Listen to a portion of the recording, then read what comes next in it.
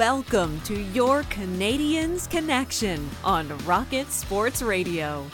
This premier hockey podcast, featured on allhabs.net, brings you the latest news, in-depth analysis, and expert commentary about the NHL's most storied franchise, the Montreal Canadiens, with your hosts, Joe Whalen and Rick Stevens. Our team of credentialed journalists provides behind-the-scenes insight on the Canadiens, designed to inform, entertain, and engage Habs fans around the globe. We are proud to be the trusted source for all things Habs for more than a decade. This is the Canadiens Connection Podcast.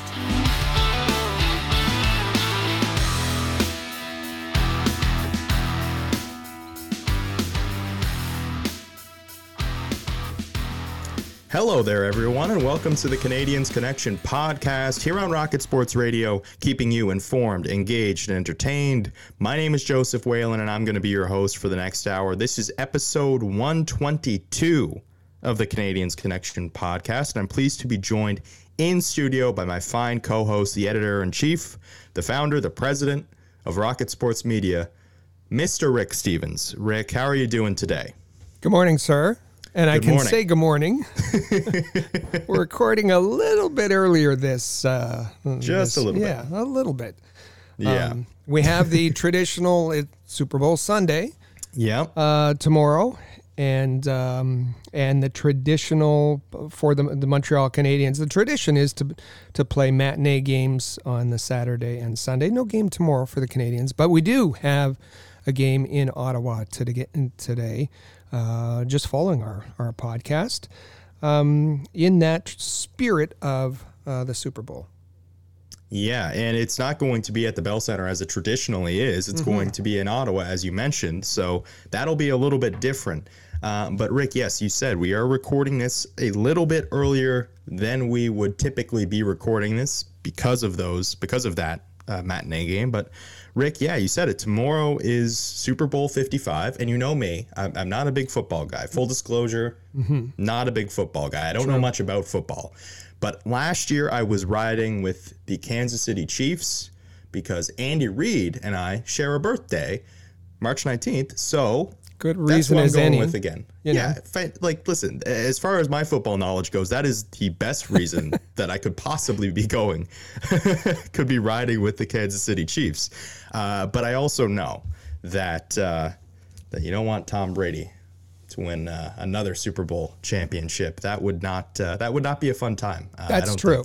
And listen, we're not on board for any Boston, New England team or former member of the team on this podcast. So I'm with you. I'm with you. And Boston sports fans have fully embraced the Buccaneers. There's some merch that's being sold in front of Gillette Stadium, I understand. I saw on Twitter the other day. So yeah, they have fully embraced Tom Brady and the Tampa Bay Buccaneers, or Tampa Bay Buccaneers, as some of them are calling them. Yeah.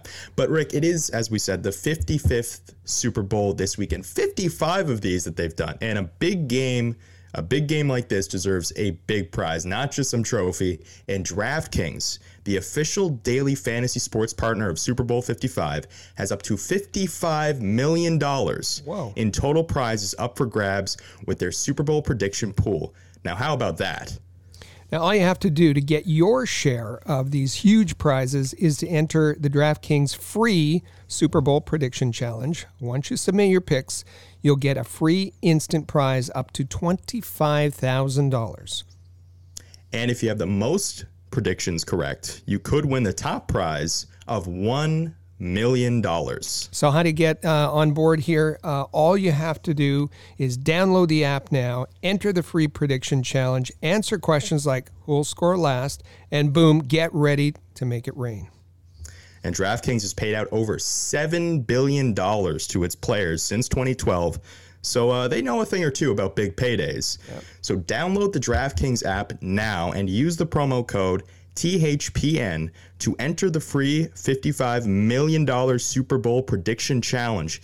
Everyone gets an instant prize up to $25,000 just for playing. So use promo code THPN now and enter the free $55 million Super Bowl challenge only at DraftKings, the official daily fantasy partner of Super Bowl 55.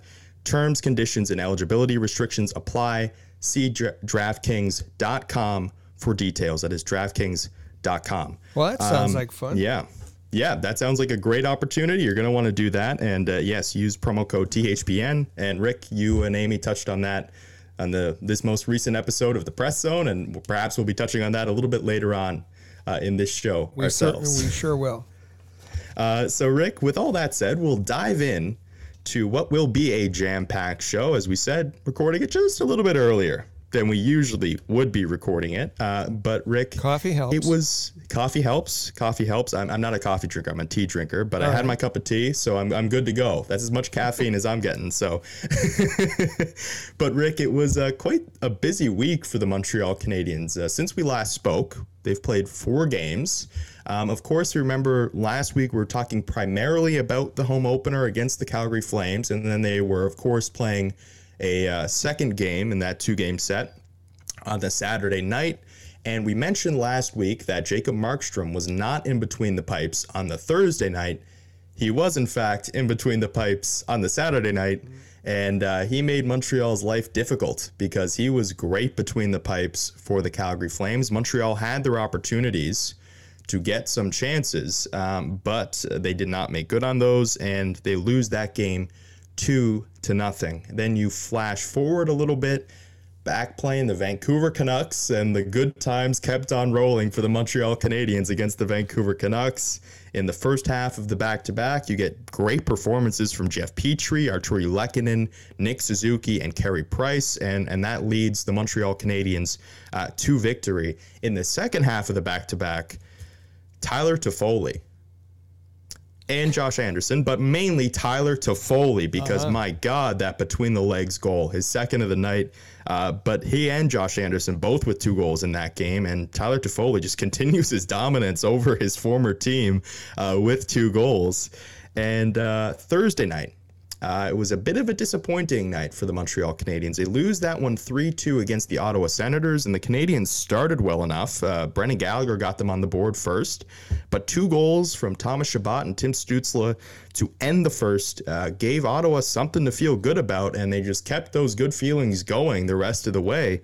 Shut out Montreal, or well, not shut out, but they shut down Montreal the rest of the way en route to that 3-2 victory, as I said. And if you want more comprehensive post-game reviews for any of the games that I just discussed, head over to allhabs.net.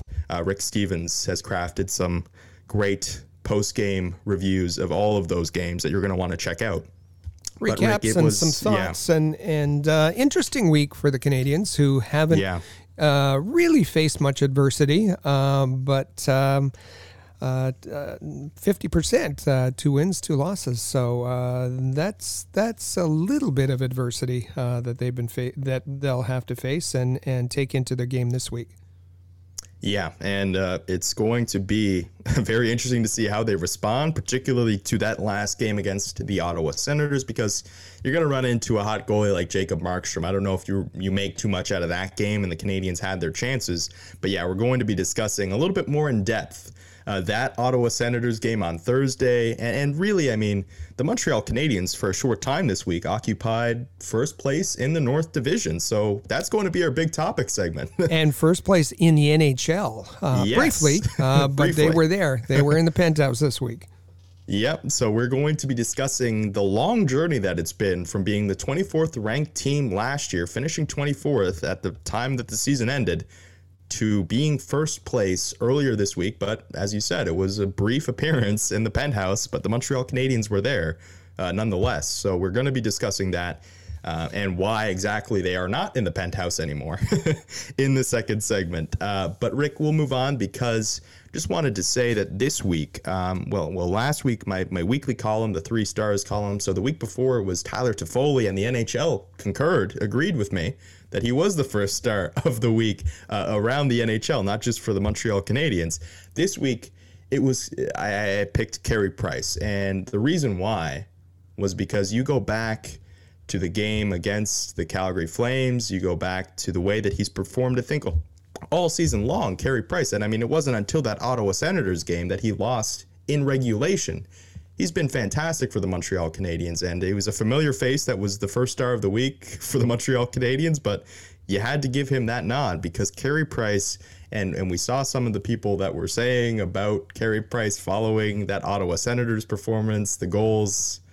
People wanted to say that they weren't good goals. I don't know if I'd agree with that, but Carey Price, I think, has been as good as you could expect. The only goals that have gotten by him are deflections, perfect shots. I mean, there's not much else you can really ask.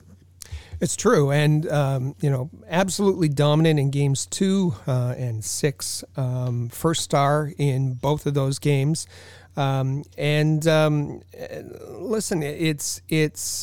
it's nice, a nice problem to have two goaltenders who are playing well.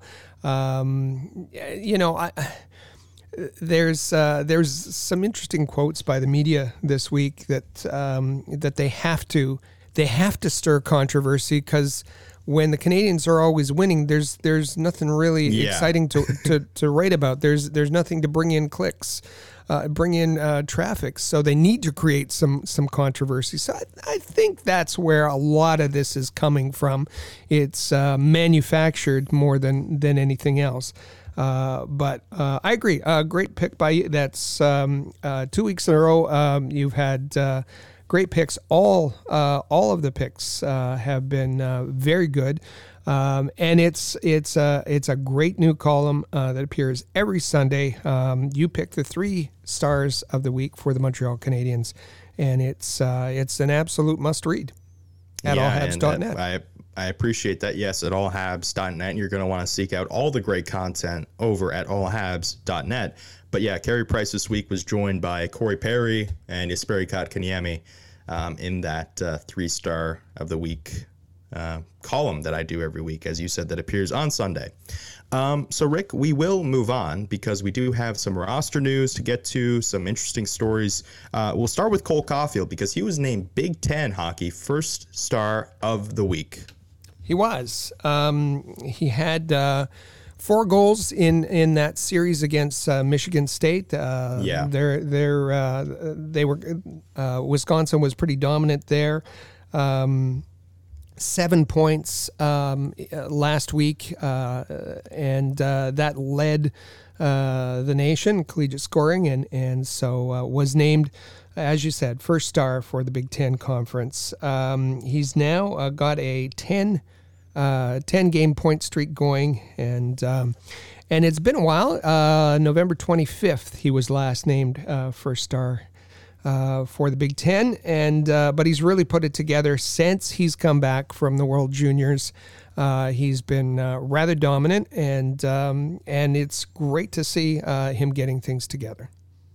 Absolutely, and perhaps that gold medal, even though, I mean, you could talk about his contributions to that American team, maybe not being as, especially great as that of Trevor Zegras or anybody else, but maybe that gold medal gives him a little bit of confidence going forward, and that'd be a great thing.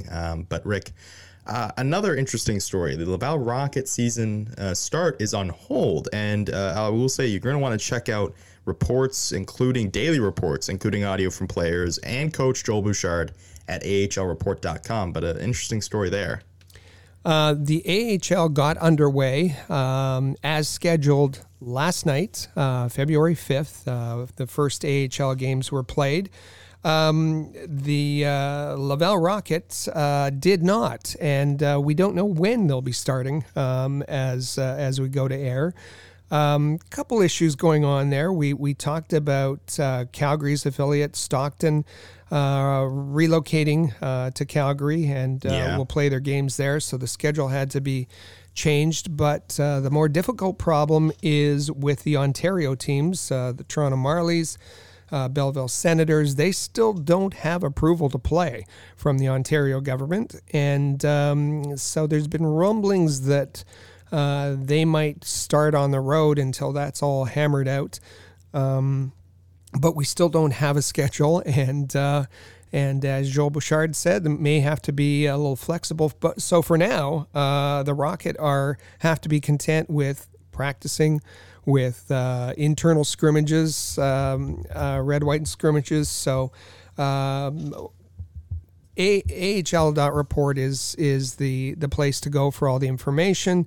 Chris G, Amy Johnson, they have daily reports, including a lot of great audio from the Laval Rocket training camp. Absolutely. You're going to want to check out that content and not going to want to miss it because, yeah, it's a very interesting story and an unfortunate bit of news for the Laval Rocket, who I'm sure would like to get some game action going, but we'll see how that all progresses. Rick, we did have some really strange storylines that emerged, particularly out of that Calgary game on last Saturday night. Josh Anderson left the game early with flu-like symptoms, and as for the, I don't want to say this, but out of an abundance of caution, he was taken out of that game and removed from that game. Thankfully for Josh Anderson, for the Montreal Canadiens, for everyone involved, was not COVID related. He tested negative. He was fine. It was just a flu-like symptom. I think deviating from some food that he had before the game. I'm not quite sure exactly if that was confirmed or not, but flu-like symptoms were the reason he was removed. Nothing to do with COVID-19, thankfully. Out of an abundance of caution is kind of the catchphrase for this season. We've seen other teams, games postponed and whatnot. So once these things crop up, they have to, the medical staff jumps in, makes a decision. Josh Anderson out mid-game. He had tested negative that day and then tested negative again the next day. So all was fine there, knock on wood. But it's a little bit of a scare for the Canadiens. And I mean, to have to go it on the Saturday now, obviously with the benefit of knowing that Josh Anderson is fine, but it was not fun for the Montreal Canadiens going without Josh Anderson against the Calgary Flames last week. And you saw that once he had returned against Vancouver, that was an element that you did not want to have removed from the Montreal Canadiens. But of course, he was not feeling the best, so probably for the best that he did not play. But Rick, in addition to that, there was a false positive scare for the Laval Rocket as well. Well, and that's the issue, right? Is that sometimes these tests aren't 100% accurate.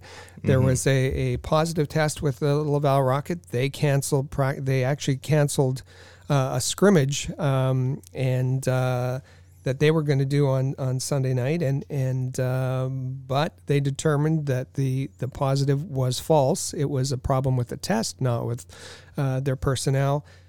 So they're back on track again. But again, it's the kind of thing that upsets schedules, upsets plans, and probably for a period of time upsets a lot of the players and team personnel.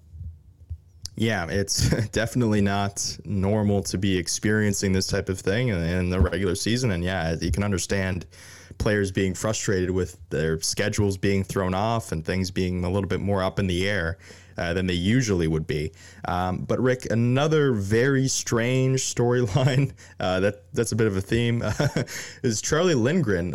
He was unavailable for the Vancouver game, and it was bizarre circumstance that surrounds it, and we're not exactly sure why exactly that was the case. I haven't really been very forthcoming on this one. That is the Canadiens.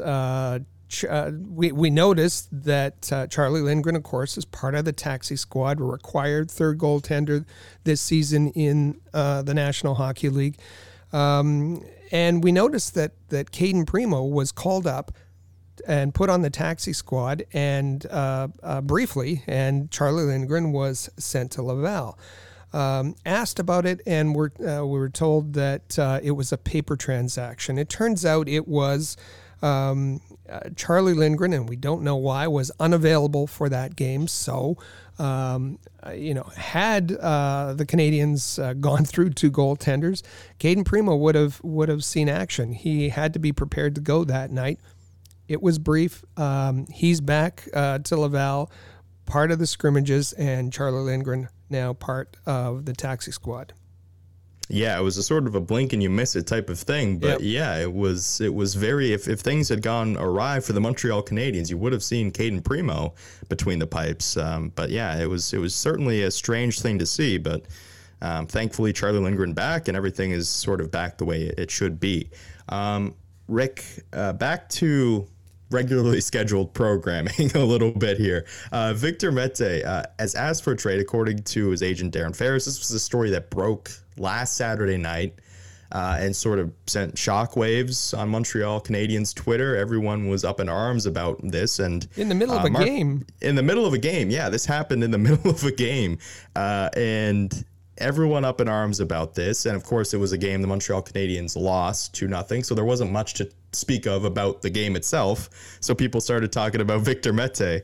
And this was a request. Darren Ferris and Victor Mete, they requested it, and Marc Bergevin denied Victor Mete that request.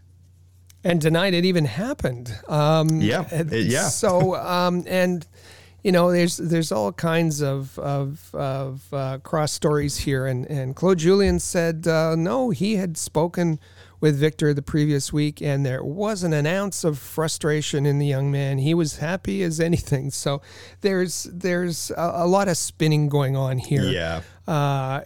Clear, I think, that Mete is not happy.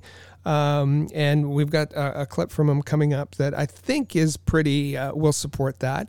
I think he sees the landscape before him, that if he doesn't get in and show what he can do, there's a whole troop of defensemen on the development side that are coming up in the ranks, and he's likely to be passed in the depth chart pretty soon. So looking for a new opportunity, and we'll see how that all plays out. Marc Bergevin not too anxious to make the trade because, you know, Victor Mete can step into the lineup if there are injuries.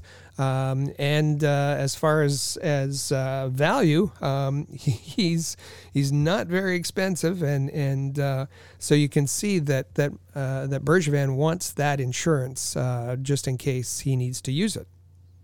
Yeah, and you know, Victor Mete, good skater. I mean, there's a lot to like about Victor Mete, but it's clear at this point in time that you want to have Alexander Romanov in the lineup, and this is the problem. Because Victor Mete requested that trade, the Montreal Canadiens felt the need to insert him into the lineup when things were going well, when the lineup was playing very well. I mean, listen, they lost 2-0 against Calgary.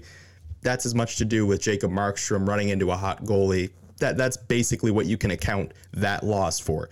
So what happens after that is you have Brett Kulak, who is scratched, who has been playing very good hockey for the Montreal Canadiens, going back to the bubble in Toronto. So he's healthy scratched for the first game against Vancouver, which the Canadiens win quite handily, 6-2. So that's fine. The next night, Alexander Romanov is scratched, and you see Brett Kulak and Victor Mete as the bottom pairing. And this just sort of throws everything out of rhythm a little bit. It's not necessarily that Victor Mete played poorly. I don't want to say that, but it was clear that he and Alexander Romanov did not have the chemistry in that first game against Vancouver that Kulak and Romanov have had to this point in the season. And then the second night, I mean, Victor Mete's fine. I don't think that there's anything inherently wrong with playing Victor Mete. It's just Alexander Romanov has been so good. You don't want to say it, so I'll say it. Send your cards and letters to me. Victor Mete was not very good in that first game that he played. We like him, but he did not look good at all. And then when you had Mete and Romanov together, then Romanov had his worst game. They, as our friend Mike Raschel said, you got two gambling kind of guys in the lineup, and who's the one to take some responsibility there? They both looked not great. So I guess for me it was, Romanov goes up to the press box and it's like, what did I do? And then when he comes back, it's he's lost a bit of the momentum. He's lost a bit of the confidence. It was kind of an unforced error, I think, by the Canadiens, that responding to a disgruntled player, and it really upset kind of the third pairing has been solid up until that point. Kulak and Romanov have looked good together, and it was a worry coming. It was an unknown at the very least coming into the season, and they've been solid to the point where Romanov was the third most used defenseman. And you saw when Romanov was out, that upset the second wave of the power play. Yeah. And there's all kinds of ripple effects. So the Canadiens felt they had to respond to the agent or to Victor. And for those two games, things weren't quite the same on the back end. Yeah, and I think Victor might have found his footing a little bit playing with Brett Kulak, but when it was Alexander Romanov and Victor Mete, there was a lot of running around in their own zone, and it did not look very pretty for those shifts that they played together. And to the point where you saw some times where Romanov was out with Petrie, and there was just a little bit of mixing it up in some cases early in that game before they sort of found their footing a little bit. But Rick, in addition to that, so you had Alexander Romanov miss a game because of a healthy scratch, and then you run the risk of potentially losing him because he was injured in practice on Friday. He was fine. He's fine. But I mean, that's how things can happen, right? You have him sit out a game for no real reason, and then you could lose him for potentially a lot longer than that off of a weird play in practice. Tinkering with the hockey gods and they'll make you pay, right? Exactly. As Jonathan Drouin, a shot from Jonathan Drouin hit Romanov right in the face, in the mouth. He was bleeding, required stitches, but Claude Julien confirmed that Romanov would be making the trip to Ottawa. Didn't confirm that he'd be in the lineup, but you can expect him to be there. I expect, none the worse for wear. Yeah, he's a tough customer. Listen, we saw that hit that he laid on Thomas Chabot. That was probably the highlight of the night for the Montreal Canadiens against the Ottawa Senators. So, no worse for wear for Alexander Romanov. Clean hit, perfectly clean. Nick Paul didn't like it, but, that was a clean hit. Speaking of hits and potentially not being clean, we go back to last Saturday night, Rick, and we saw a hit from Dylan Dubé on Jesperi Kotkaniemi. Jesperi Kotkaniemi just turned to face the other side of the ice, and here comes Dylan Dubé with a hit that he finished a little bit high on. And look, I like Dylan Dubé, but that was not a very good-looking hit, and one that had Montreal Canadiens fans up in arms, because the Montreal Canadiens were the ones who were assessed a penalty on this play, not the Calgary Flames. The Montreal Canadiens were assessed a penalty because they responded to that hit that looked a little bit high on Jesperi Kotkaniemi. And of course, when you go to the Department of Player Safety after this game is finished, no supplementary discipline. Nothing. Nothing. And no penalty on the incident, no supplementary discipline. It was clear direct contact to the head. Clear. Direct contact with the head, with Kotkaniemi's head. It was blindside. Kotkaniemi never saw him coming. That's clear. Now, what Department of Player Safety said is that it was unavoidable, that he was already committed to the hit, and he couldn't get out of the way. When I hear this, you see guys stop on a dime. You see guys pivot. Yes. You see guys, be elusive when they're trying to go between players as they go towards the net. I don't think that the Department of Player Safety gives players enough credit for their skills. Unavoidable, I don't know. But what I saw there was the follow through with his arms once the hit was made. And I think that was certainly avoidable. Yeah, and I mean, what is Dylan Dubé going in there for? Because if he's committed to the hit before it happens, then you're looking at Jesperi Kotkaniemi's numbers. So what exactly is he going for? Listen, like I said, I like Dylan Dubé, but yeah, this is a situation where it's evident once again that the NHL has these amendments in place that protect the guys that are delivering these headshots. And we saw it with Tyler Myers, right? Like, these rules about blindside hits in place and all those sorts of things that they don't account for. And in this case, unavoidable contact. These are all things that protect the guy delivering the hit. At the end of the day, you need to protect the guy getting the headshot, getting hit in the head directly. It's at this point, I think it's ridiculous that we're even talking about not handing out a suspension for a hit like that, not even assessing a penalty. The Montreal Canadiens were the only ones punished for that hit, essentially. So it's another example, right, of the NHL really needing to make a definitive statement about where they stand on these types of hits. That's right. That's what it comes down to for me. But Rick, Thursday night, it wasn't a great night for the Montreal Canadiens, but it was a good night for jersey lovers because the Montreal Canadiens sported their reverse retro jerseys. There a lot of acclaim for these reverse retro jerseys, a lot of love for these reverse retro jerseys with the primary blue. And listen, they grew on me as time went on, as we sort of got to this point of them playing a game in them. They were starting to grow on me a little by little as we got there. Live action just wasn't my favorite. It was not. It just didn't look. It was so much blue. Like you said, like we've talked about a lot of similarities between their jerseys and the Rangers, and even some between the Leafs as well. I know that they've got that strip of red, but it's just a lot of blue to look at. Well, that's the thing. We'll talk later and check with our experts on Facebook, our All Habs fan page on Facebook. The opinion was split there. I think it was pretty split in our internal Rocket Sports team, with some being very excited about it, others not so much. And I'm much the same as when they came out. We both said, no, blue's not right. But then as you saw them, I think the first pictures were on Brendan Gallagher that we saw a little video clip of him, and looked pretty good. Then we saw Nick Suzuki kind of posing with it, looked good. Saw it on some fans, and looks good. Looks good. And then, it's clean, it's sharp, it's striking. Mm-hmm. But then when you see a whole team on the ice wearing blue, it just doesn't feel right. I didn't like it, seeing the team wearing them. Our own internal group wanted to make some changes with the pants and make those red, and I think that would have been more like and I understand why they didn't go in that direction.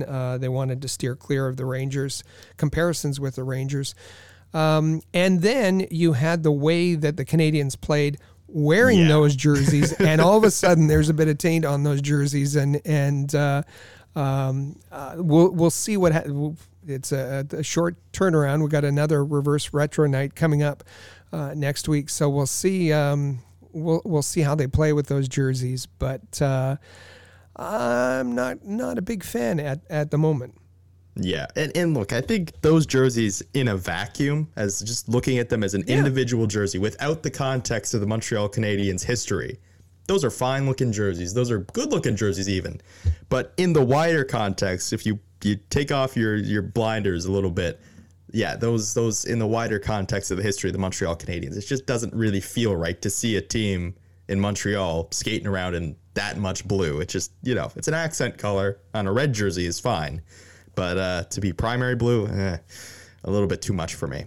But Rick, we should move on because Shea Weber played his 1,000th game this week. They had the ceremony before the game against the Senators, played his 1,000th game against the Canucks earlier in the week, which was very fitting, of course, being from BC. Then they play the Senators, and they have the on-ice ceremony before the game. Very well. It was incredible. He and his family with the portrait there from an artist, done by an artist from BC, and then presented with the stick, the 1,000 game stick from Brendan Gallagher, Paul Byron, the alternate captains, the Montreal Canadiens. Just a nicely done ceremony. Obviously different than what it would usually be, but just well done overall. Silver Stick, his family there, his kids. It was nice, different from what it could have been. Yes. Had the season not been paused last year, it might have timed out so that his 1,000th game would have been in Nashville, which would have been quite amazing. Listen, this is a guy who he hasn't played the same way for 1,000 games. He's, I think, gotten better. 763 games with the Nashville Predators before that trade was made. And you heard all of the griping when the trade was made that, he was old, he was on the decline, he was a pylon, he couldn't skate anymore, he had injuries, and look how that trade has worked out for Montreal. Not only have the Canadiens gotten a guy who's feared on the power play, who other teams plan around their penalty kill.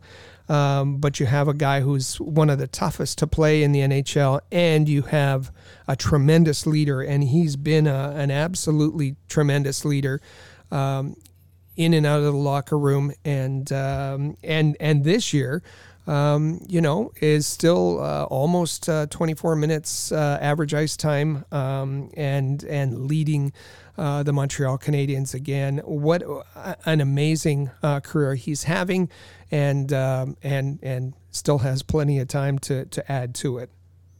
Yeah, I mean, it's going to be crazy to see what that game total is at by the time it's all said and done for Shea Weber. And as you said, he's just been a steadying force for the Montreal Canadiens for as long as he's been there. He's not the flashy guy. Nothing that he does is flashy. It's all, but it's pretty painful for the opposition. It's not pretty, but it's effective, and that's how Shea Weber has gotten it done for 1,000 NHL games. But Rick, we'll move on because it's time for one of our favorite segments on this podcast. They Said What? And this week, with a bit of a focus on Shea Weber, at least in the first couple of clips. And we'll start with a clip from Shea Weber speaking about reaching 1,000 games in the NHL.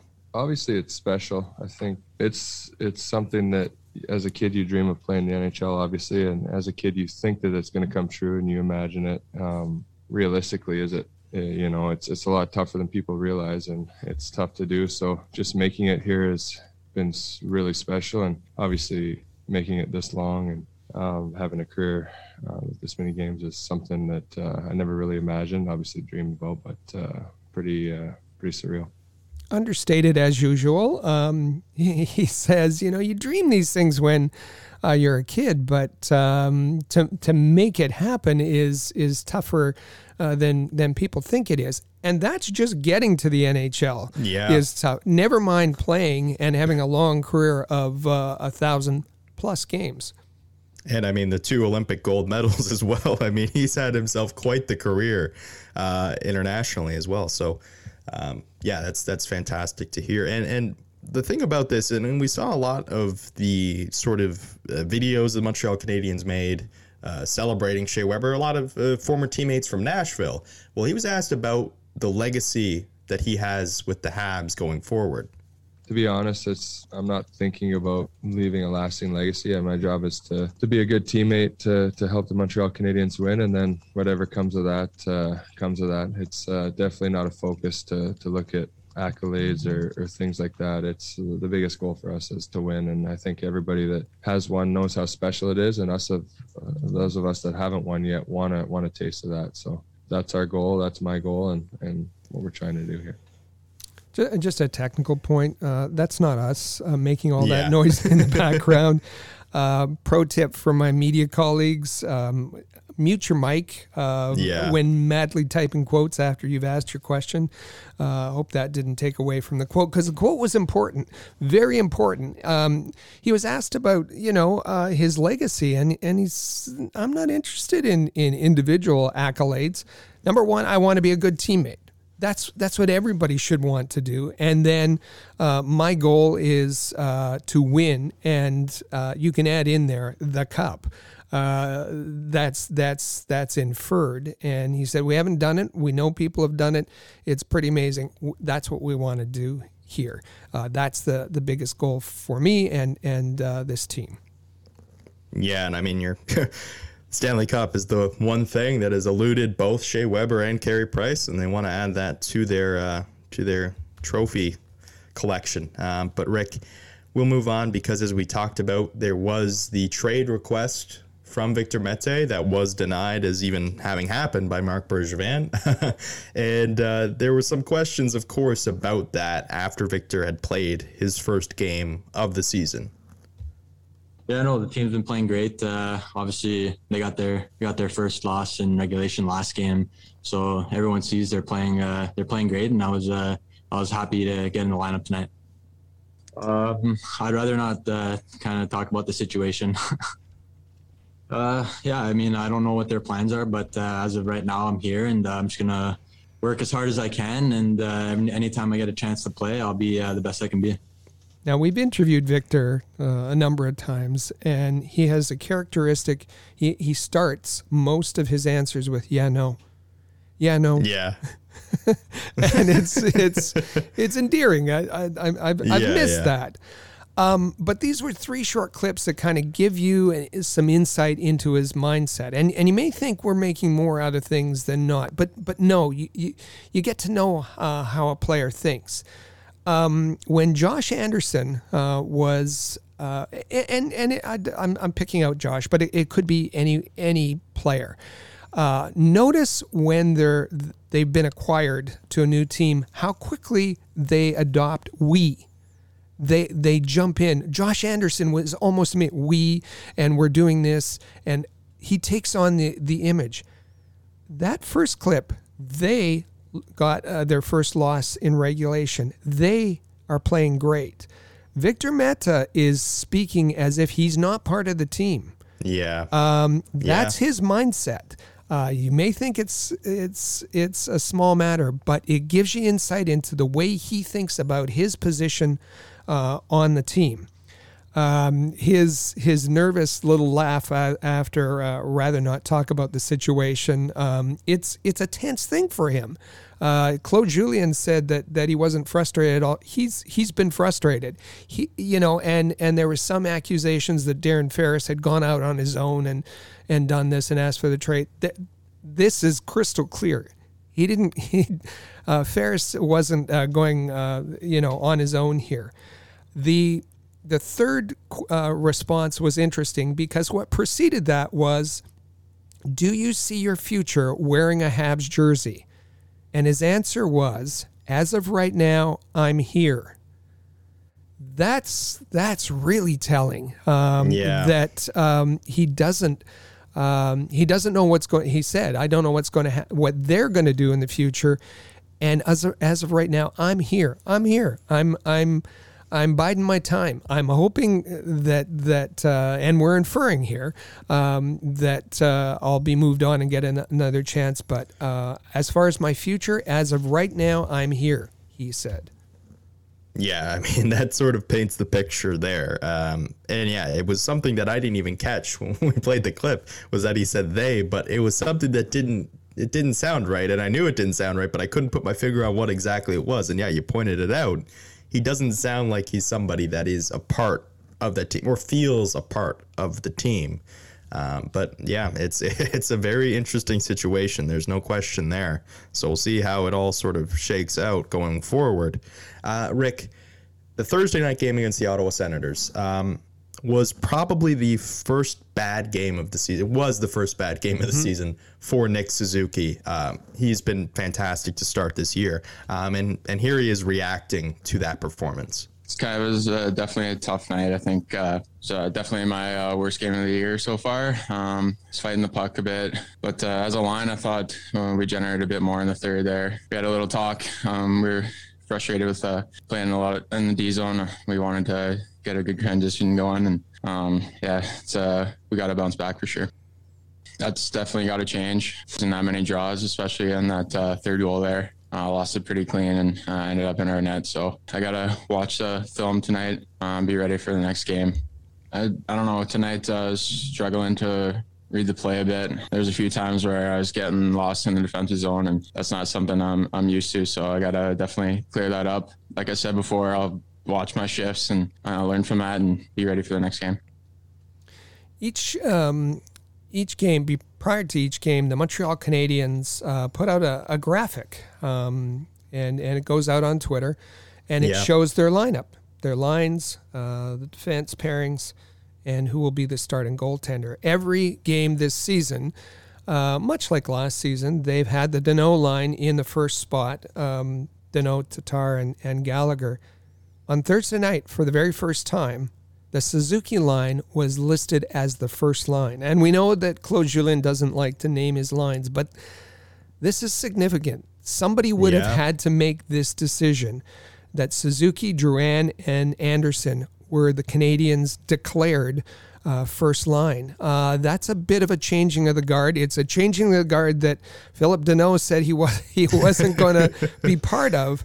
But this early in the season, the Canadiens have made a bit of a declaration. Now, just coincidentally, it happened to be Nick Suzuki, by his own admission, say it was his worst game of the season. He said he was fighting the puck.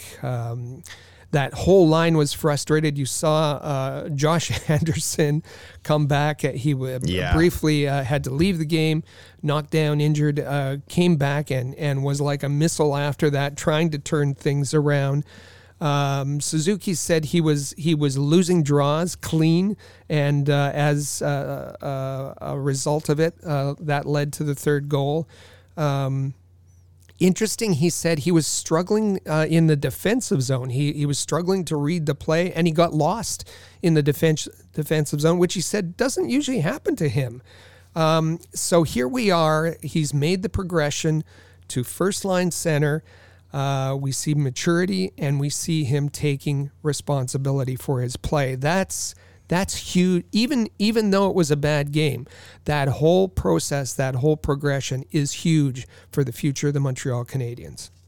Yeah, it's great accountability from Nick Suzuki there. And the thing about that is he could have played okay, and it still would have been his worst game of the season because he's been that good. He's been that good for the Montreal Canadiens to this point. So he had a rough game. That's going to happen. It's going to be interesting to see how he bounces back from that, right? That's going to be the telling part of all of this, and the fact that he was going to watch some clips of his shifts and do some sort of review of that. That says a lot about Nick Suzuki's character right there. That's a high character player. But Rick, we'll move on because Claude Julien also discusses the Montreal Canadiens' first bad game of the season. You know, it stings because, you know, we had a bad game in our system and tonight was the night. And I don't think that we looked at Ottawa as an easy game. For sure, our guys didn't see it that way, but we just didn't seem to be in sync tonight. Like I said, the first period wasn't bad. Second period, like even tape-to-tape passes was a challenge. And, you know, you got some of those nights where, you know, as much as you're trying, I saw even frustration on the part of our players in that second period. And so before the third, I said, you know, let's simplify our game. Let's refocus here. And, you know, that's part of adversity during the season is how do you manage that? You know, tonight was what we call a tough night for us, a bad game. And hopefully, like I said, our focus is on Saturday bouncing back. You saw afterwards, certainly on social media, some were trying to pin the loss on the goaltending. Some were you know, saying it was you know, just an outstanding game by Matt Murray. I didn't see it that way. It was a bad game by the Canadiens. The players think so. The coach certainly thinks so. And, you know, that second period is usually the Canadiens have dominated so far this season, but they weren't very good to the point where the coach is saying they had a hard time making a tape-to-tape pass in that second period. They were losing draws on the power play clean. So they couldn't set up. It was a bad game all around, and Claude Julien says, you know, we had that in us. It just happened to come out that particular night. Yeah, and yeah, he says he didn't think that the team underestimated the Ottawa Senators, and I said to you last week before the show, I thought the Ottawa Senators were going to play the Montreal Canadiens tight. I thought that because I think that they're going to get up for these games because you look at the Montreal Canadiens, they don't have the McDavid and Draisaitl or the Austin Matthews. It's just going to overpower what the Senators can do. The Senators are going to be able to roll four lines against Montreal, and I think that they did that, and they shut off all the time and space, and that was the result. But yeah, Paul Byron talking here about the team's focus after a loss. we know how compressed the schedule is. We know how many games there are. Every night you want to bring your best effort and everything. And, last night was just one of those nights where we just weren't our best. And, today we had a good practice. We were a little bit sharper in our details and stuff like that. So tomorrow's a big game for our team. We need to respond. We want to show we're a great hockey team. Good teams don't lose twice in a row. So it's a great opportunity to have a really good bounce back game and, get back to the ways we want to play. Canadians weren't sharp in their details and focus on Thursday night. He said they need to be better, and that was what they worked on in practice. But he made a quote, "Good teams don't lose twice in a row." We've heard that before. It seems to be the mantra for this season. And on Monday, this was the quote from Claude Julien. "If you consider yourself to be a good team," and this was after the Calgary loss, "if you consider yourself to be a good team, you want to make sure you don't lose 2 games in a row." Paul Byron now repeats that. This is something that is been drummed into the Canadians' heads, and it's something that they will work hard to prevent this season. Well, I mean, yeah, because it's easy for those types of things to snowball. You don't want to lose 2, because then the path to 8. Yeah, exactly. The path to 8 is pretty clear once you lose 2. So you're going to want to mitigate that, lessen that as much as you can. Rick, we'll get to some NHL news and notes very quickly here. So the NHL has postponed more games, more sort of outbreaks. The Buffalo Sabres, their head coach, Ralph Krueger, tested positive, as well as others. They've had to postpone more games as a result, and of course, because of that, expand COVID protocols as well. It's tough, and you see Sabres fans; they're angry. The way that had all played out.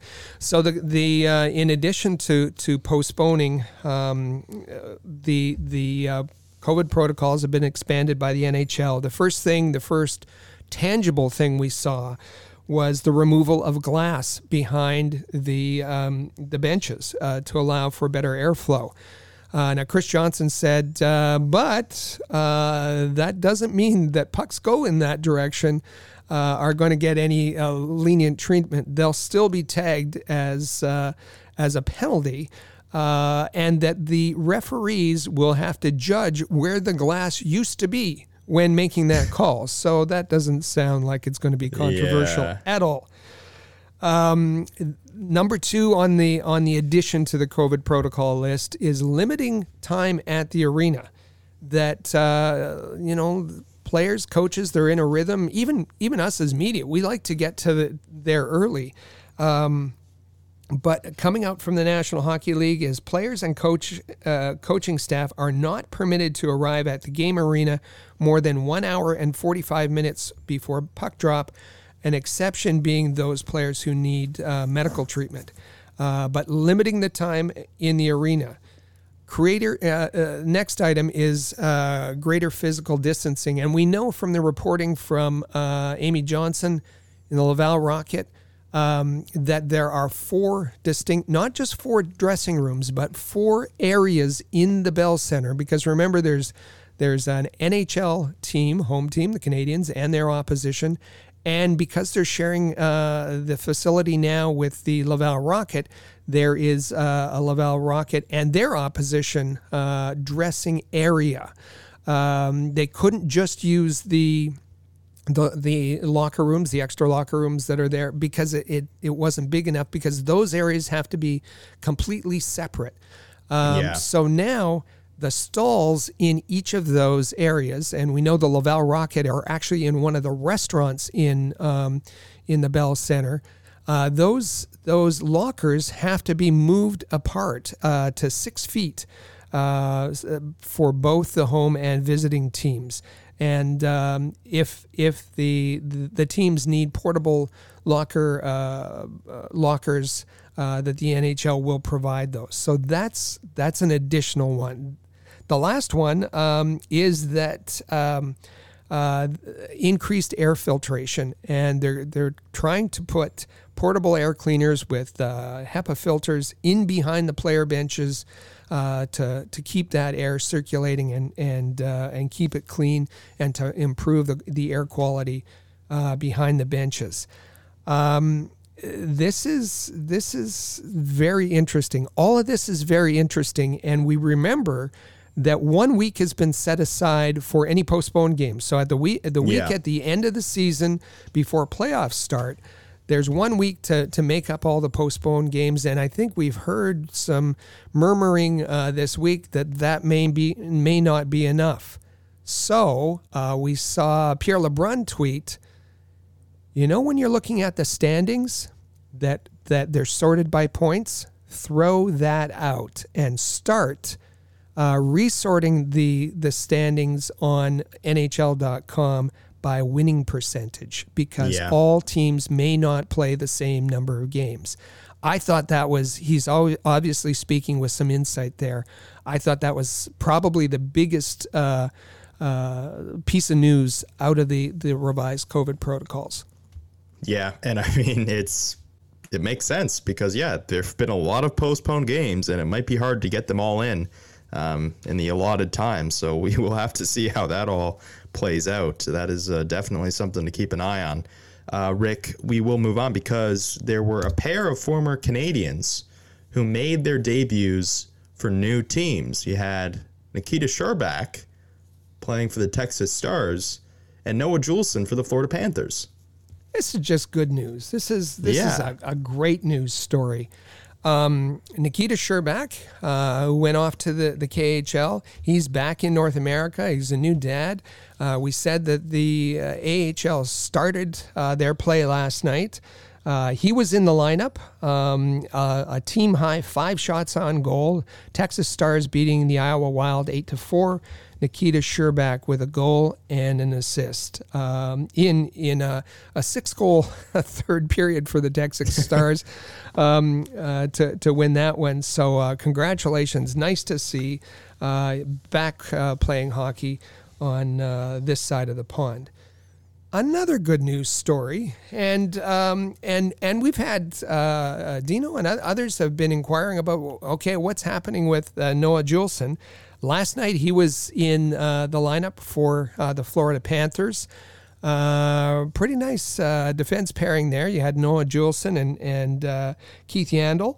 And Noah Juulsen had 14 and a half minutes on the ice, so pretty good for his first game in a couple years, and 5 hits. We know Juulsen likes to be rather physical. And just a side point, remember I just said if you resort that LeBrun is suggesting that you resort the NHL by winning percentage?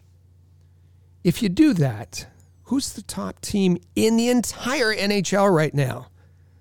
That would be the Florida Panthers with an .875 winning percentage. They are the only team in the National Hockey League who does not have a regulation loss to their credit. So congratulations to Noah Juulsen. And we got a clip from him. Yeah. Yeah, it felt great. Obviously, it's been a long time coming. I didn't even know if I'd have this opportunity this year. So I'm just thankful for Florida for picking me up and getting that opportunity tonight. Yeah, I think just being with the guys, going out there and playing an NHL game is something everybody wants to do. So I think that was the biggest part I missed, but just the atmosphere, with fans being here, it was great. And I'm thankful that I'm here. It's just great to hear from Noah Juulsen and the excitement in his voice right there from, we talk about it all the time, the way that he was playing before that injury where he just very unlucky, got 2 pucks to the face in the same game. The way that he was playing before that, you were thinking, well, listen, man, the Montreal Canadiens are set going forward. You got Shea Weber, Jeff Petrie, Noah Juulsen. That's your 3 right shot defensemen going forward. That's an embarrassment of riches for the Montreal Canadiens.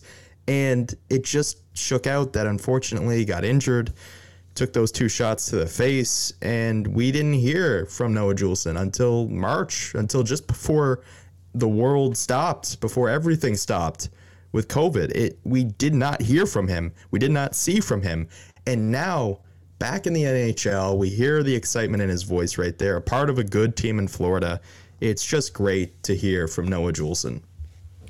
And he acknowledged it was nice to have fans in the building, so a little bit different, down there. But he it's nice to hear the excitement in his voice. And as he talked about how Keith Yandle talked him through the night, was a great partner for him. And he doesn't know whether he'll be in or out of the lineup, but another option for Coach Quenneville there to bring him in what is, as you said, a very good Florida Panthers team. Yeah, so we'll see how it goes for Noah Juulsen going forward. Rick, with all that said, we will take our first break here on the Canadians Connection podcast. Still to come, we have a big topic segment because the Montreal Canadiens this week, they were in the penthouse for a very short time. They were in the penthouse. We're going to discuss how they got there and how they managed to let it all slip away. Stay with us here at the Canadians Connection podcast on Rocket Sports Radio. Rocket Sports Media is currently recruiting talented, motivated, and committed people to join our team. If you're a student wishing to gain experience, a young professional interested in broadening your credentials, an experienced hockey mind looking for a platform to share your expertise, or a passionate fan looking to contribute to our publications by connecting with fellow hockey fans, we want to hear from you. If you are bright, loyal, passionate, and willing to dedicate yourself to a remarkable team, visit allhabs.net and click the Join Our Team tab today. In every city around the world, sports fans flock to popular watering holes to share a few pints, some good grub, and to cheer for their team. Think your favorite sports bar deserves to be recognized? Or are you traveling to a new place and need to find the perfect spot to watch a game? HockeyPub.com is the answer. Find out where the best spots are in your city to eat, drink, and meet fellow fans. HockeyPub.com. Want the latest Habs news with game previews, reviews, and highlights? How about full coverage of development camps and special events? Looking to follow the Laval Rocket more closely this season? Perhaps you'd like to learn more about team prospects. Would you like a place to socialize with hockey fans all over the world? We've got what you're looking for at allhabs.net, the place where you'll find everything you need to be the most informed and connected Habs fan around. allhabs.net.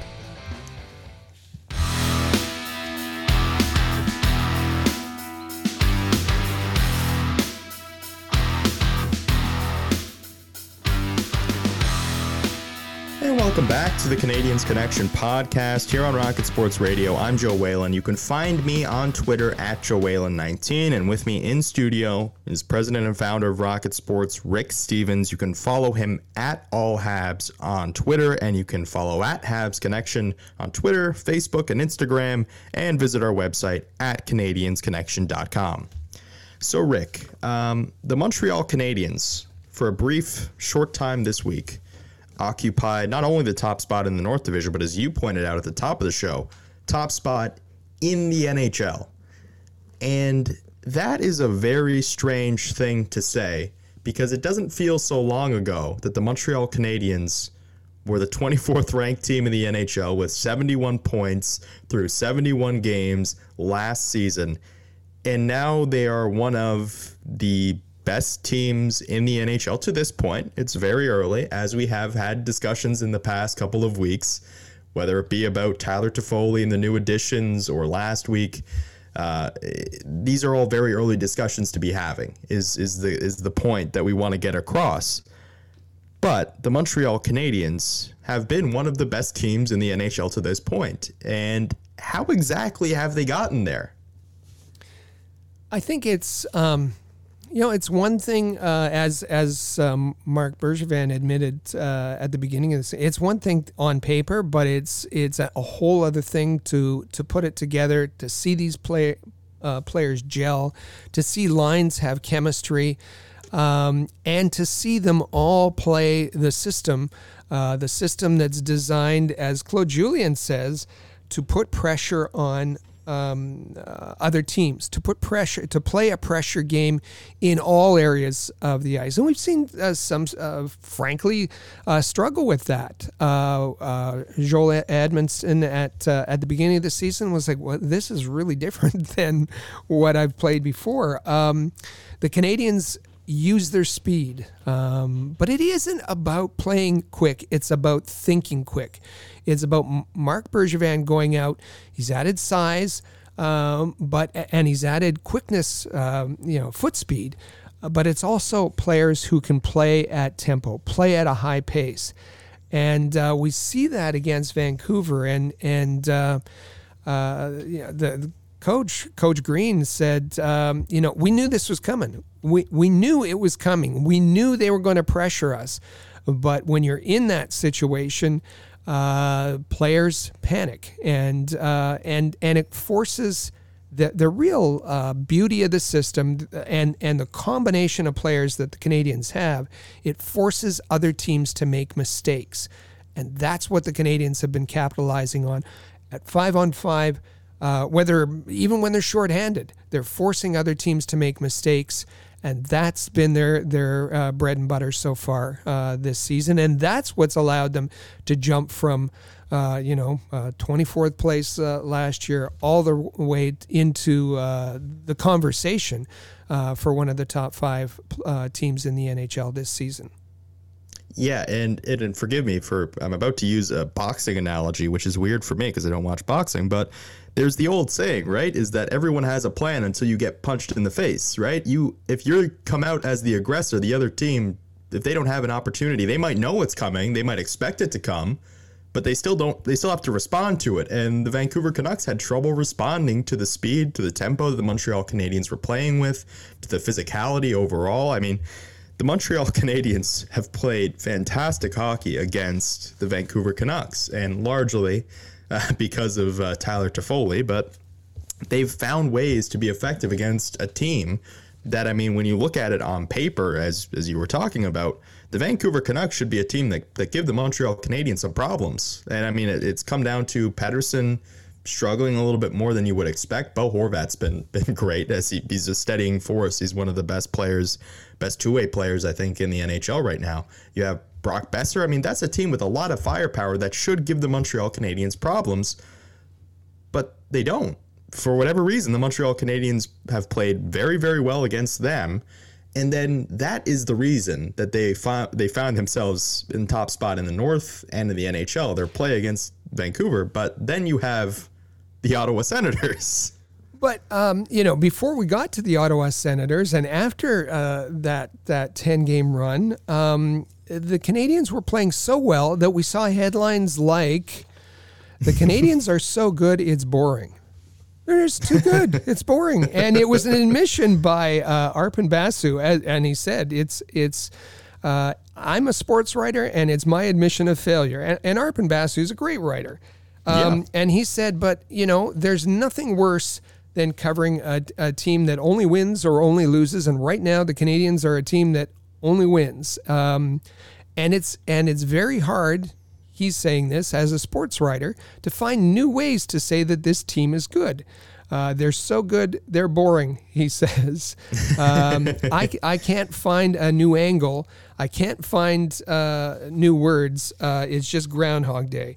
So this was, and we saw that because of that there was all again trying to insert some controversy or some a new wrinkle, and that's why you saw some complaining about the goaltending or nitpicking here and there, because there was nothing to write about other than the Canadians were playing tremendous hockey. Yeah, I mean, they were playing fantastic, and they've handled their business against, I mean, you look at 2 games against the Edmonton Oilers, they beat the Edmonton Oilers the 2 times that they played them. They split against Calgary, which is what you should expect because it's hard to beat the same team twice in a row. They've taken all but 1 game against the Vancouver Canucks that they've met with them. I mean, and including the 2 that they played earlier this week, like they have handled their business against teams that are high-powered, teams that have that, sort of firepower that you don't really think the Montreal Canadiens should necessarily match up with. The only team they haven't seen at this point is the Winnipeg Jets, and you'll get to that. You'll get to see the Winnipeg Jets at some point coming down the line. But the Ottawa Senators, they were the ones that handed the Montreal Canadiens, when they were riding high, the Montreal Canadiens, the Ottawa Senators, the lowly Ottawa Senators, were the ones who brought them right back down to earth. And as I said, Rick, I sort of expected the Senators to get up for this game because they don't see McDavid and Draisaitl hopping over the boards. They don't see Nikolai Ehlers or Mark Scheifele or whoever it is hopping over the boards. They can play with the Montreal Canadiens. They can roll 4 lines against the Montreal Canadiens. And on Thursday night, they just took away all of the space that the Montreal Canadiens had. And yeah, as a result, they win 3-2. And that's why the Montreal Canadiens are no longer in the penthouse of the NHL. And if you still have any illusions of why the Canadiens, other than, we played the clips, they played poorly. Here's Nick Suzuki just emphasizing it a little bit more. Yeah, they played a lot better than us. They were hard on the forecheck and didn't look like we were prepared for that. We had to struggled breaking out of our zone and through the neutral zone. And they did a pretty good job of forechecking us. So as a team, it's got to be a lot better Saturday. So it was a game that was billed as best versus first, worst versus last, best versus worst. Canadiens, they were playing extremely well, so much so that the sports writers were having trouble to find things to write about. And Ottawa, they were having goaltending problems. They were having all kinds of issues. And we heard Claude Julien say that it wasn't a bad period. The Canadiens didn't really have. They didn't put a lot of effort into the first period, and they were up 1-0 and kind of cruising. And then it was that last minute, last minute of the first period. And we saw this last year, and it kind of reminded us about that 24th place team that had real trouble playing for a full 20 minutes. And would lose focus and stop, doing all those little details in the last minute of periods. We saw that. The Canadiens, bad coverage, lost draws, penalty taken, and within 18 seconds, Ottawa's up 2-1, and the Canadiens are down going into the first intermission. As I said earlier, goals in the second period, Canadiens outscoring their opponents going into that game 20-5 in the second period. So we had no worries about that. They were going to burst out and have their typical second period, and it didn't happen. As Claude Julien said, couldn't put together a tape-to-tape pass. So, you got to wonder what is going wrong. And you used a boxing analogy. I'll use a horse racing analogy. And they call some horses front runners because they are comfortable going out quickly, setting the pace, letting others behind them make mistakes as they try to catch up. And that's kind of what the Canadiens' game is all about, this pressure game. It's to force opponents to make mistakes. And then they capitalize on them, and in the second period they have expanded their leads in those games. As far as when they've been trailing after the first period, we have 11 games of experience so far, and the Canadiens have not yet won a game when trailing after the first period. Lost 2 in regulation and 1 in overtime. So, is it a matter of confidence? They worry about their scoring. Last year they had, maybe it's a kind of carryover a bit. Maybe they haven't gotten rid of those bad habits. Or maybe the system that Julien has them playing just works better when they have a lead. It's fascinating, and we're going to see how that plays out. But going into last week's games, the Canadiens had a league high of 61% of playing with the lead. And in case you don't know what that means, that's more than 13% higher than the second place team. So they're way up on their teams and comfortable with playing with the lead. That might turn out to be a strategy for some teams, get a lead on the Canadiens, and they can't come back. We'll see how that plays out. We'll see. But you know it's got to be a concern of Claude Julien and good teams, contending teams. They find ways to come back, and the Canadiens are going to have to start doing that if they want to be included in that conversation. As Paul Byron and Claude Julien said, good teams don't lose twice in a row. So you're going to have to figure it out against the Ottawa Senators. And here is where I might be a little bit concerned. And I'm not saying that it's by no means the time to push the panic button. The Montreal Canadiens have lost 2 games in regulation. There's no reason to panic. But there was a theme last year that the Montreal Canadiens, 4 games against the Detroit Red Wings, they lost all 4. They played 4 games against the Ottawa Senators. They were tight games.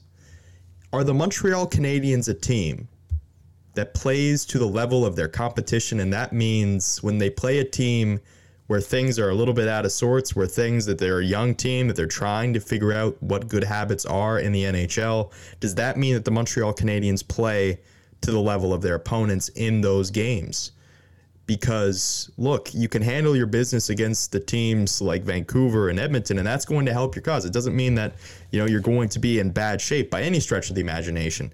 But you have 10 games against the Ottawa Senators, and you've got to make good on those games, because you can make life you can make life easier for yourself if you just take care of business against a team that you should beat in theory. The problem is the Ottawa Senators came out and they played a game. They had a game plan that they executed very well. There was, as Claude Julien said, difficulty in the Montreal Canadiens even making a tape-to-tape pass. So they were that out of sync. Whether that's to the credit of the Ottawa Senators, and I think that some of it is to the credit of the Ottawa Senators, a good portion of it should be to the credit of the Ottawa Senators, or is it the fact that Montreal Canadiens just had a down game? We're going to find that out today when they play for a second time. If the Montreal Canadiens are a little bit more in sync, they can make those passes, their defensive zone coverage a little bit better, because as we saw in the Thursday night game, you gave up 2 late first period goals to the 2 guys that on the Ottawa Senators that actually have the ability to beat a goaltender clean with a shot. Like, Thomas Chabot had a lot of speed coming in, and he put that shot exactly where he needed to beat Carey Price. And Tim Stützle, we know about Tim Stützle. He is fantastic. Mm-hmm. He's a great-looking young player, and the Ottawa Senators are very lucky to have him, and he beat Carey Price clean. Those are the only 2 guys on the Ottawa Senators that can beat goalies clean with that type of a shot, with that type of a release. So for me, the Montreal Canadiens today should be able to handle their business, but if they don't, then there's a red flag. There's a bit of a red flag coming through. There is. And it's interesting, when you have that big a jump from one year to the next. Certainly there's expectations been raised on the fan side. And you wonder if any of those thoughts, that mindset starts to creep in, and that is part of what the team has to fight through and work through. And as you said, we'll see it today, and we'll see it as the season goes along, because how the Canadiens handle that kind of adversity is going to, especially in such a short season as Paul Byron referred to, that's going to decide their fate this year. Yeah, and I mean, after the Ottawa Senators, life doesn't get easier. You have the Toronto Maple Leafs, the Edmonton Oilers. They're high-powered offenses, so you're going to have to maintain a level of consistency and play in sync. We did not see that on Thursday night, and you would hope that you see that going forward. So, Rick, with that said, we'll take our final break here on the Canadiens Connection podcast. When we come back, we have the question of the week. Now that you've seen them on the ice, what do you think of the Canadiens retro jerseys? We'll get to that after a quick break. Stay with us here on the Canadiens Connection podcast on Rocket Sports Radio. The Canadiens Connection is proud to be a partner of Rocket Sports Media, digital media publishers of sports and entertainment websites. Their mission is to build a worldwide network of sports fans who are informed, engaged, entertained, and connected. Learn more about RSM, its team, and its portfolio of brands at rocketsportsmedia.com. I bet you enjoy sporting your best Habs jerseys, dressing up your kids and pets in the cutest Habs gear, and showing off your decked-out hockey cave or fanning. Well, don't just show your friends, show your Habs. The team at All Habs wants you to boast your finest pictures for our global network of Montreal Canadiens fans. Include the hashtag #ShowYourHabs when posting your fan photos on Twitter, Facebook, or Instagram. Then log on to showyourhabs.com to see your entries, along with photos and posts from Habs fans all over the world. A proud member of the Rocket Sports Media Network. If you're a business owner looking for the perfect platform to reach a targeted audience of customers, Rocket Sports Media is the solution. Our global hockey community provides unmatched social media reach to an attentive demographic of sports and entertainment fans. We can provide visibility to your company, helping you to engage and leverage this prime group of potential clientele. In addition, we also offer sponsorship opportunities for fan events and featured areas of website content, giving you name and logo recognition. Visit rocketsportsmedia.com to contact us regarding this unique marketing opportunity. For the most trusted source of news, analysis, and features about the Montreal Canadiens, their affiliates, and their prospects, log in to allhabs.net, your year-round resource for anything Habs related. That's allhabs.net.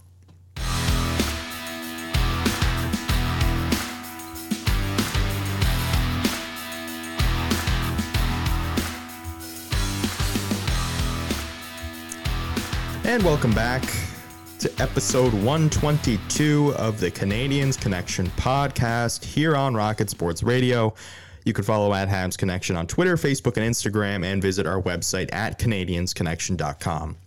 So, Rick, following the Thursday night, as we talked about throughout this podcast, Montreal Canadiens, they wore their reverse retro jerseys for the first time on Thursday. And, you know, this has been a jersey that's gotten a little bit of praise heading into that Thursday night game. It's been one that's been, you know, people say it looks sharp, it looks good, looks clean. What was the reaction on the All Habs fan page after the game, after seeing them in live action? Go to Facebook, search for All Habs, all one word, All Habs, and you can join the conversation with about 44,000 other rabid Habs fans. And, you know, I think the as you said, the comments were kind of favorable before the fans saw them on the ice. But now there's the polar opposite comments. And first one comes from Alexandra Hoke.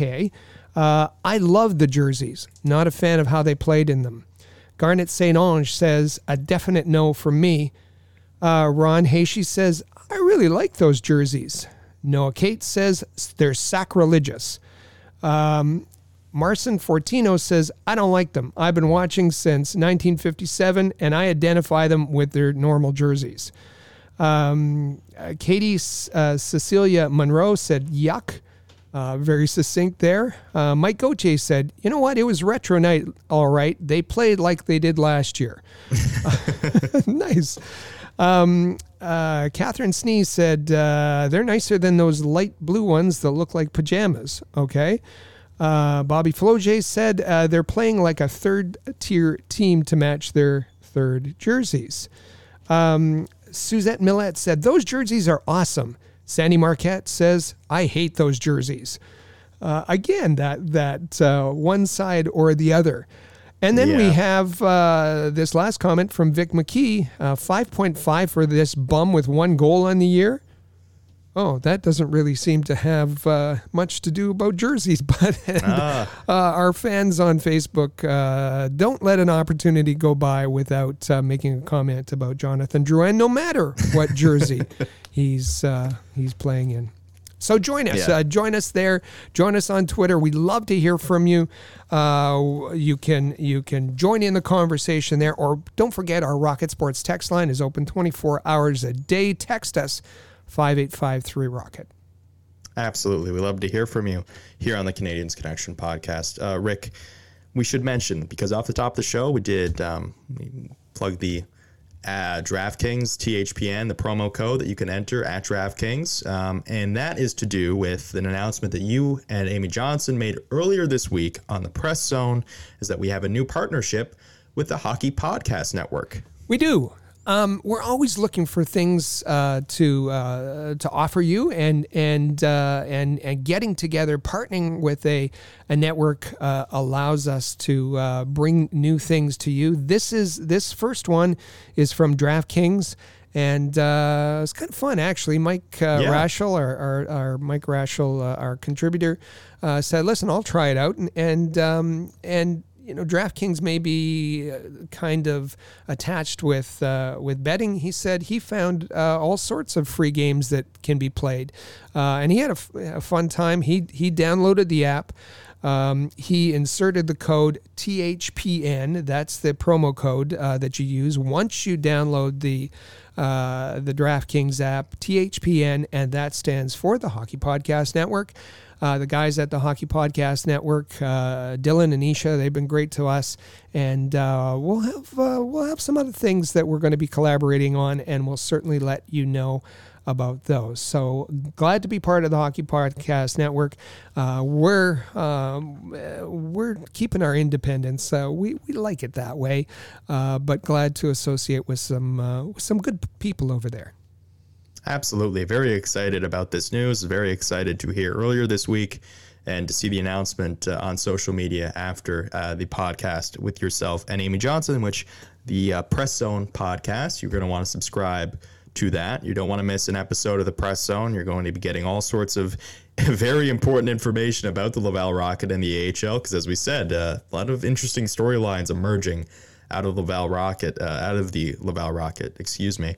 But yes, you're going to want to subscribe to that podcast and this podcast, the Canadians Connection, as well. You don't want to miss an episode, and you hit that subscribe button. You don't have to worry about it, and you can share as well on social media. Tell all your friends about us at the Canadians Connection podcast here on Rocket Sports Radio. So Rick, with all that said, it's been a bit of an earlier show than we are used to here on the Canadians Connection podcast, but we're glad to do that so we can watch the Montreal Canadiens and Ottawa Senators go at it for the second half of a home-and-home series today. And then, of course, as I said, up next on the docket for the Montreal Canadiens, you've got the Toronto Maple Leafs. Haven't seen them since opening night, and that's going to be a very interesting game. And then on a back-to-back, you got the Edmonton Oilers. Wow. So life, man, it's heating up. It's heating up very quickly for the Montreal Canadiens. So we will be back with you next week discussing all of that. Thank you for tuning in to the Canadians Connection podcast here on Rocket Sports Radio. Click subscribe so you never miss an episode of Canadians Connection. Visit allhabs.net for breaking news about the Montreal Canadiens.